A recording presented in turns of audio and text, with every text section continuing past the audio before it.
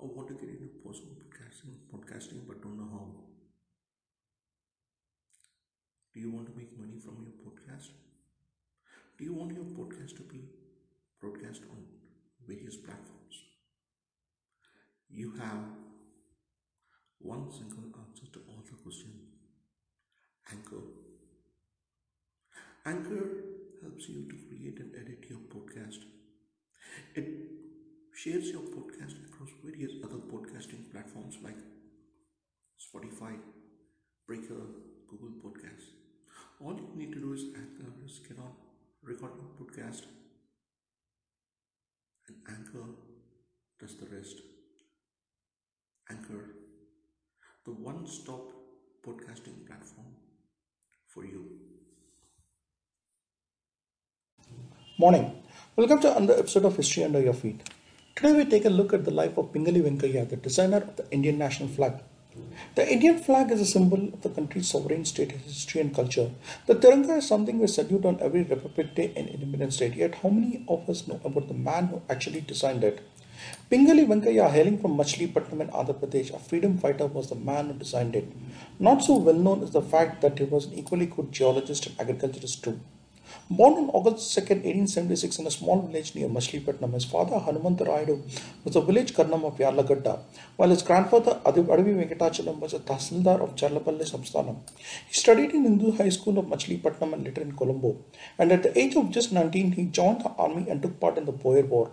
On his return, he worked as a plague inspector for some time in Madras and later Bellary. He did his degree in political economics from Colombo and later joined DAV Lahore where he learned Sanskrit, Urdu and Japanese. In fact, so fluent was he in Japanese that people called him Japan Venkayya. He had a long association with Gandhi, having met him in South Africa earlier. He used to regularly attend all the Congress sessions from 1913 and discuss with leaders about the possible design of the Indian national flag.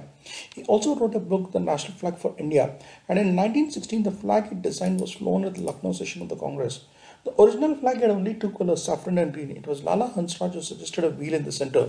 And during the 1921 Vijayawada session, Gandhiji suggested adding a white in between saffron and green along with the wheel. And the tricolor, as we know today, was flown for the first time there, designed by Pingali Venkayya. And during the Constituent Assembly held on July 22nd, 1947, the suggestion was made to replace the wheel with the Ashoka Chakra to represent our ancient culture. Apart from the national flag, he also played a role in many of the movements during freedom struggle. In the Vande Mataram movement, the Home Rule.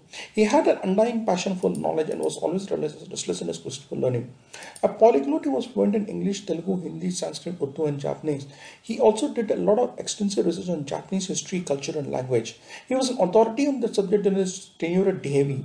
He was equally passionate about science and did a lot of research on different varieties of cotton at Nadikuda near Suryapet on the request of the local Jamindar there.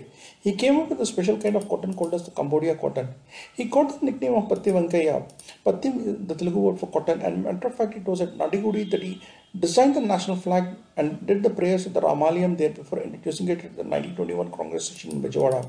He also wrote the biography of Chinese leader Sun Yat-sen and did his diploma in geology from the Madras Presidency College and also did extensive research on mica deposits in Nellore district. In fact, he also did extensive research on precious stones in Hampi.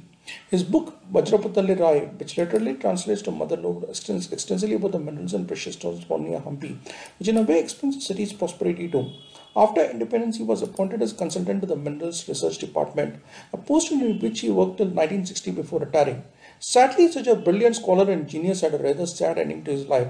His later years were miserable. He lived alone in a small hut in utter poverty. The brilliant man who selflessly contributed to the nation got no support from the government. Unlike many others, he never got due recognition. Forget about financial support. Pingali Venkayya was not even given due credit for designing the national flag. The man who dedicated his life to the nation had to live life like a destitute in his last years, not even having proper food to eat.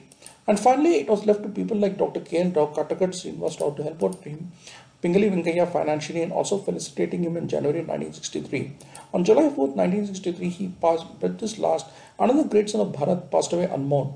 And before dying, this was Pingali Venkayya's last wish. My time is nearing close. When I pass away, cover my body with the tricolor of cremation. Tie the flag to a Ravi tree there. A true patriot, if ever there was one. He was a true son of Bharat, of whom all should be proud. Not just as a designer of the national flag, but also as research on cotton and minerals. A polyglot and a scholar who served the country without expecting anything. A truly great soul. Naman to Pingali Venkayya.